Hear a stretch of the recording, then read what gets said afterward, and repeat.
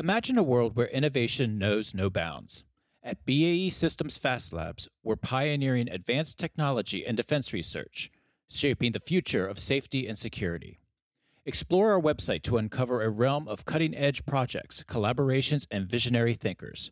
Whether you're a tech enthusiast, a defender of freedom, or just curious, Fast Labs is where groundbreaking solutions are born. Join us and be part of the future today.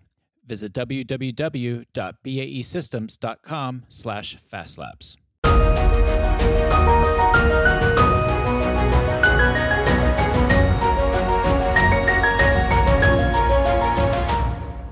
Well, happy holidays, everyone. We are coming to you here at the end of December, and we hope everyone is having a good holiday season. In this episode, we go back to our recent AOC 2023, the 60th Annual AOC International Symposium Convention. As many of you know, we release special episodes each day that week, interviewing several of our keynote speakers and other regular guests to the show to get their analysis on the topics that were discussed. One of the keynote speakers that I got to sit down with was retired U.S. Air Force General Lance Landrum. General Landrum retired from the Air Force this fall with over 31 years of experience, and his last post was as Deputy Chair of the North Atlantic Treaty Organization's NATO Military Committee in Brussels, Belgium.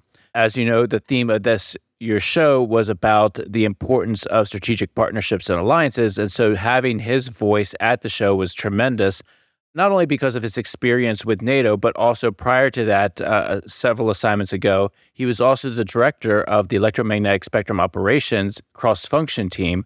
That it was a body within the U.S. Department of Defense that was responsible for building out the DoD EMS superiority strategy, which we talk about so much on the show. So he not only is very familiar with EMSO as well as the strategy, but then also how to apply that on an international context. So I was very happy to have a chance to sit down and talk with him, and I wanted to bring you that conversation here today. Let's listen in. All right, I'm here with my guest, retired Lieutenant General Lance Landrum.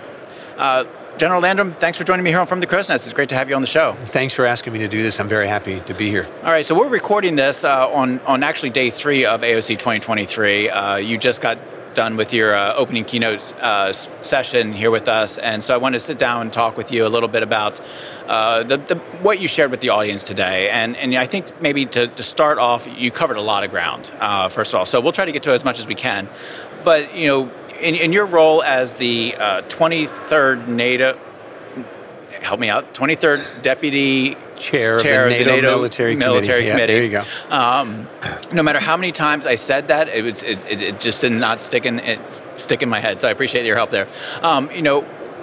Could you talk to us a little bit about, you know, the European context that exists today in terms of the strategic partnerships over there and your role in the military committee for advancing those partnerships and what you learned in the last few years there? Yeah, absolutely. So I just finished up being the deputy chair of the NATO Military Committee, which is the penultimate committee in NATO for military advice to the North Atlantic Council, right? The North Atlantic Council being the highest level political body within the NATO alliance. And so as the deputy chair, I was on that board, if you will, and I was helping form the military advice with the nations, right? The nations were leading in this, but helping form that military advice for the North Atlantic Council.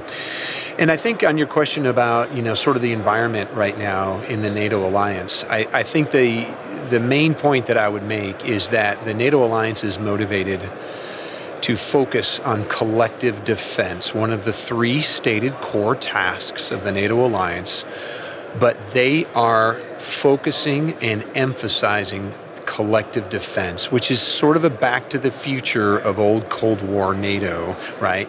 Going back to that after sort of straying into some out-of-area operations and operations of choice over the last 30 years. Russia's activities and continuing activities to include the illegal invasion of Ukraine has motivated the alliance to refocus on this and bolster their deterrence and defense. And it would seem that, you know, obviously with the war in Ukraine and Russia, there's a lot of unpredictability in the environment right now, and it's quite frankly a dangerous day-to-day environment to navigate. Could you talk to us a little bit about how NATO is addressing some of these this unpredictability on a day-to-day basis?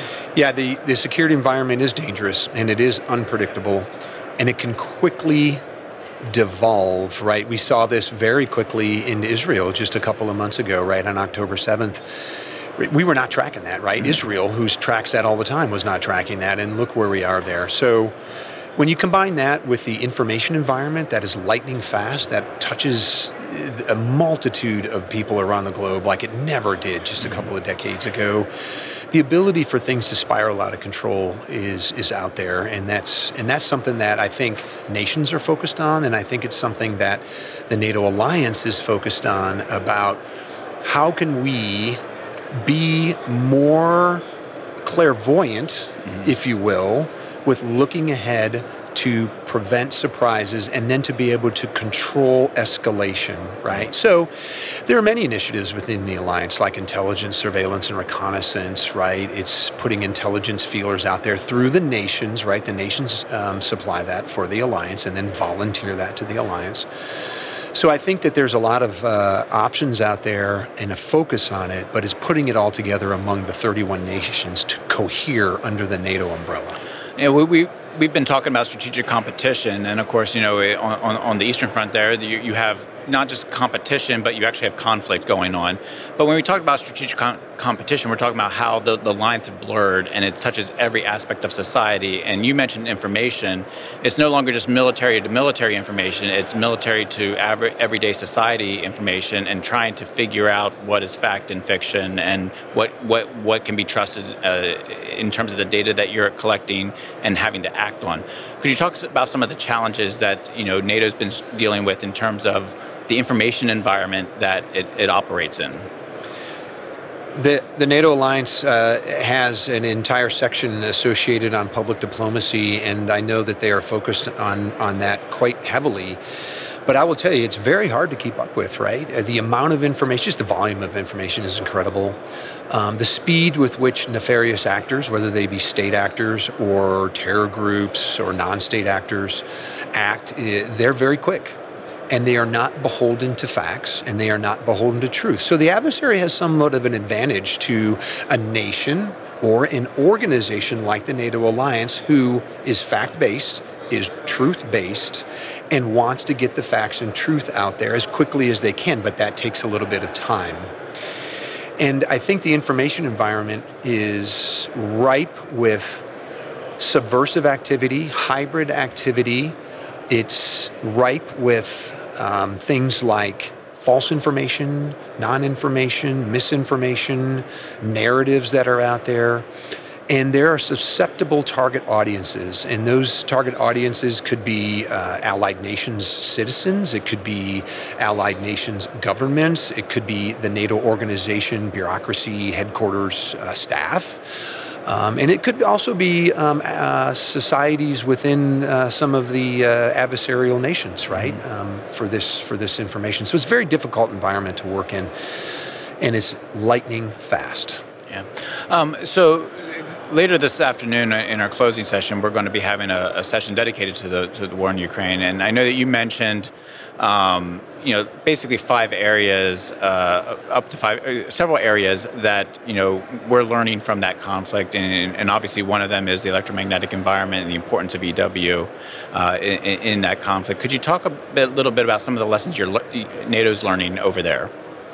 I think the lessons are not just NATO lessons, but they're United States lessons. They're also lessons among all the nations. I think here are some things I think that kind of cover a lot, and that is, first of all, there's a lot of innovation happening on part of Ukraine. I think there's some evidence that Russia's becoming a little bit more innovative here in the later stages as well. But I think this innovation and creativity, combined with the speed with which Ukraine is able to turn and adjust, whether it be a tactic, whether it be adjusting a piece of equipment, whether it be using equipment or weapons in a different way, is really front and center of this conflict. And they're making the best with what they have, that's for sure. I think there's a couple of other lessons, right? I think what we've seen is the nature of war remains constant, right? War is violent, regretfully, but that's the truth. War is violent, and there's going to be death, and there's going to be destruction. But I think the character of war has an interesting twist because there's both a modern aspect to the character of war, and there's still an old school aspect, right? So the modern aspect of the character of war is, right, this innovation, this creativity, it's unmanned systems, it's different ways to communicate, it's precision weapons, it is suicide unmanned systems, it's different levels of intelligence and surveillance and reconnaissance that is starting to evolve into this new sort of character of war and speed and agility associated with that. But at the same time, you see sort of a reaffirmation of old school artillery barrages, right? Non-precision weapons we've seen used. We've seen mass land forces. We've seen somewhat stagnant mass land forces and war of attrition.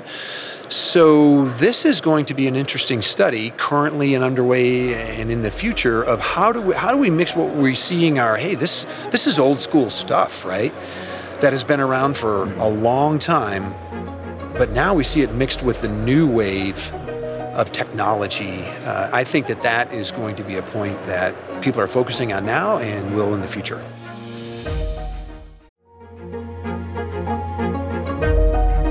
Hello, everyone. I want to take a short break to thank BAE Systems Fast Labs for the continued support for our From the Crow's Nest podcast.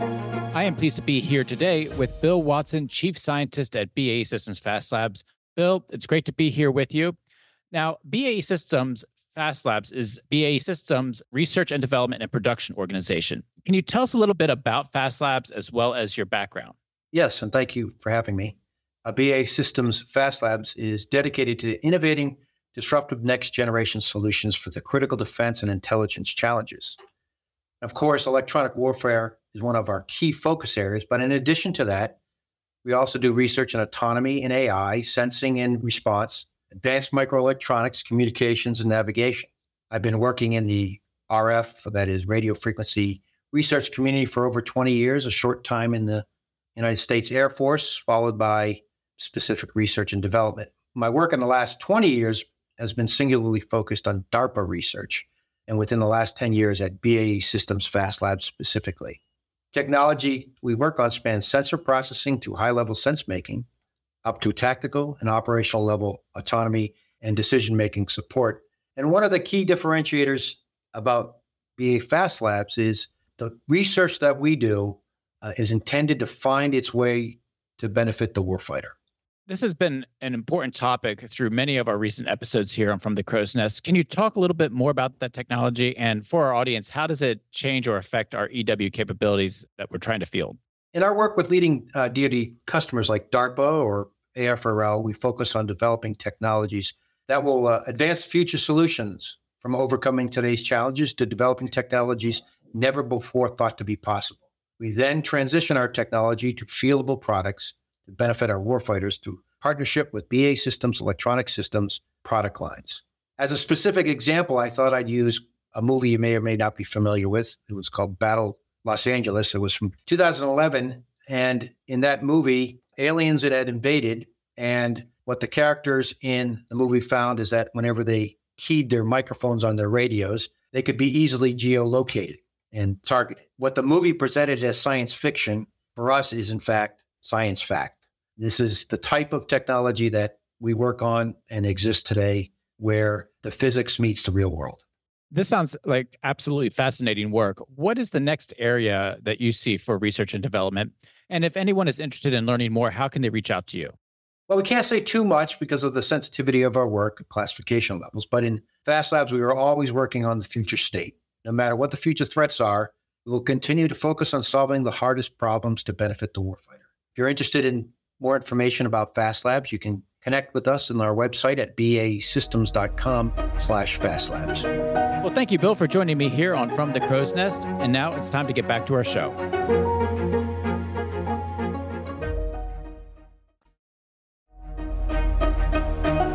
Now, prior to your post with NATO, you've had a long and distinguished career. I think we first met several years ago when you were with the JA Joint Staff. and your role as you led the EMSO CFT cross-function team, and then, of course, the development of the DoD EMS superiority strategy. That strategy has obviously taken off. We're implementing that now, and a lot of great work being done on that front. NATO's been having its own EW strategy. Could you talk about how our efforts to advance EMS superiority from the U.S. perspective, and then, of course, from the NATO perspective, how those two tie together and convincing all the countries that how important this environment is to mission success? I think, so what we've seen is the NATO nations and their SMEs, their experts in the electromagnetic spectrum and electromagnetic operations, have been watching the United States closely. One thing that is very clear to me in my experience within Europe is that United States leadership is really important. And a lot of nations look to see what the United States is doing. And they're looking very closely at open reports. So the EMSO or the EMO experts read our GAO reports, right, about how we're not doing that well. And they read our congressional language in reports that says we need to grow this capability and we're challenged and we need to move out on it. And so they watched it very closely, and they actually revised their strategy before the United States 2020 strategy. And it's not unlike ours, right? They focus on 3 areas: growing institutional awareness associated with EMS superiority. They focus on excellence in joint warfighting capability in electromagnetic operations, and they focus on robust capabilities, 3 things. So I think if you look at those and you compare it against our strategy, which has really 5 main objectives, right? Our objectives are based on capability. It's based on integrated infrastructure. It's based on total force readiness, partnerships, right? That applies to the alliance. And it also talks about governance, ours. So I think that they're in line. And they're mutually supporting. I would also say that the United States has been a very positive player in all of the working groups and the committees in the NATO alliance that work in the EMS. The NATO Electromagnetic Warfare Advisory Committee is one of the main committees that work on this, representing the military committee. For example, I know that the United States Strategic Command and their Joint Electromagnetic Warfare Center has been very positively engaged on the working groups and committees within the NATO alliance. And combined with their colleagues and SMEs from other nations, right, they work on doctrine and they work on training aspects and they work on strategy and they work on policy suggestions and revisions. And an example is Allied Joint Pub 3-6, is very closely aligned with United States Joint Pub 3-85, right? And so there's a lot of synergy associated with that. Now you are recently retired, and congratulations on that. Thank you. Bet that feels great after your long career. Looking forward, where do you see this going in terms of advocacy for EMS superiority?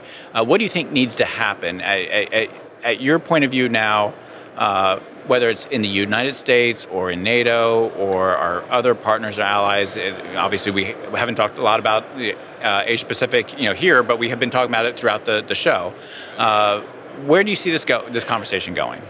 So I think within the United States, here's where I see this going in the United States. I think this continued emphasis that we have seen, particularly over the last 5 or 6 or 7 years, it just needs to continue, right? This has been sort of a slog. It's been a grind. Advocates, the Association of Old Crows is one advocate organization, of course, but there's congressional leaders, members of Congress. There's people in the Department of Defense who are championing this, and it's come up with a strategy, right, as we know. It's come up with an implementation plan. It's come up with some levels of reorganization within the department and within the services. And now we're looking at the draft NDAA language, which seems pretty robust and taking yet another step forward. So we have to remember that there's no light switch fix, right? We are not going to wake up on Monday morning and everything we ever wanted and hoped for in the electromagnetic spectrum is going to magically appear in front of us. But we have to be resolute and just continue this advocacy and this grind and these engagements through multiple levels and just keep making the advancements, right? We all want to drive through the drive-through window and come up with instant, immediate capability in the spectrum. But we just have to be patient and let the systems work and keep leaning on them to deliver a little faster and a little faster. In NATO, I think that there are some lessons from the United States that NATO can learn, right? One aspect of the United States strategy is on governance. I think NATO could learn from that in particular, right? In 2015, we started the XCOM associated with the electromagnetic warfare in the United States. We see that in draft NDAA language now being reaffirmed, right, and guided and directed by our Congress. And so I think something like that in NATO would take a big step forward, right? A senior champion named and designated, a committee named and designated with some political guidance that allows them maneuver space, but gives them a path forward, and with mandatory reports back into the highest levels of political leadership of the alliance. That's, I think, really important. I know, governance doesn't necessarily deliver capability. I get it. But you need someone really to focus, right? You need someone who's got the laser dot in their forehead that I'm responsible for this. You need that accountability to make sure that you follow through on all the wide-ranging priorities that you're facing on a day-to-day basis. And in the U.S., one of the challenges, of course, is working with all the services. And that language that you mentioned, toward the end of the language, it talks about the role that the services are going to have to play in this and be held accountable. Even harder when you get into 31 nations and NATO and trying to make sure that you have the governance structure that accommodates the autonomy of those 30 plus countries. So to wrap things up, I know that you got a very busy schedule. What do you've been around here this entire week, and really appreciate your engagement here, not just keynote speaking, but also walking on the exhibit floor. From an industry perspective, what can industry do to help with what you just talked about in terms of advancing EMS superiority here in the U.S. and around the globe? I think that industry can, first of all, they can continue to work for advocacy, for creating superiority in the EMS, right? They can continue to be an advocate for that with our government leaders, with our department, our DoD leaders, with our service leaders. They can showcase in tangible ways what technology is available and what is achievable in the near future that they can actually deliver on for the department. Okay, and then here's what I really think, right? Industry really needs to embrace this ability for the different systems to integrate and to interoperate. I have to tell you, from my experience in working requirements and capability development in the J8, working closely with the Vice Chairman of the Joint Chiefs and talking around the services in the building, there is this huge momentum to get away from proprietary black boxes that nobody but the one company can get into.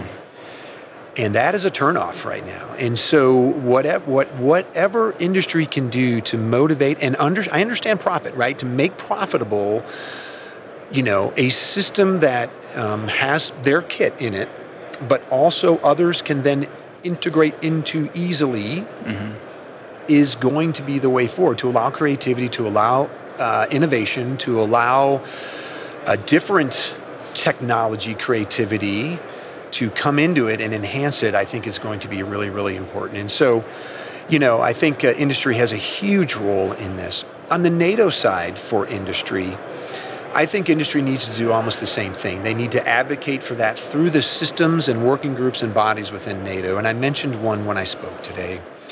The NATO Industrial Advisory Group, or the NIAG, is an area where industry can get engaged. And what industry needs to do is go to their nation's armament directors, and there's a way to sort of petition to be part of this industrial advisory group. But getting a series or an amount of industry that has expertise in the electromagnetic spectrum, can advocate for it, can explain the technology, which sometimes is a little difficult to explain. Political leadership are very smart, right? They're very wise people. but we all have our levels of expertise, and sometimes the spectrum is really a hard story to tell. And so if they can do that, and then offer ways and technology that can be interoperable and interchangeable among NATO nations to cohere together at the time and place of need, that would really be helpful. Great. Well, thank you for joining me here on From the Crescent. It's great to talk to you again, and really appreciate you taking time to spend the entire week with us and to share with us your thoughts. I really appreciate it. Thank you. You're welcome, Ken. Very fun. Thank you. That will conclude this episode of From the Crow's Nest. I want to thank my guest, retired U.S. Air Force Lieutenant General Lance Landrum, for joining me.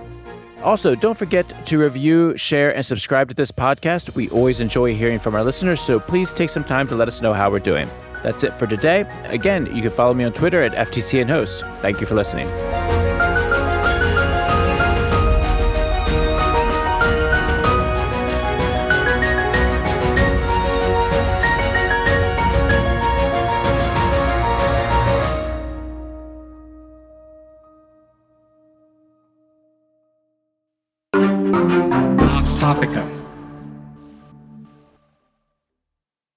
Fast Labs, powered by BAE Systems, is at the forefront of advanced technology and defense research, development, and production.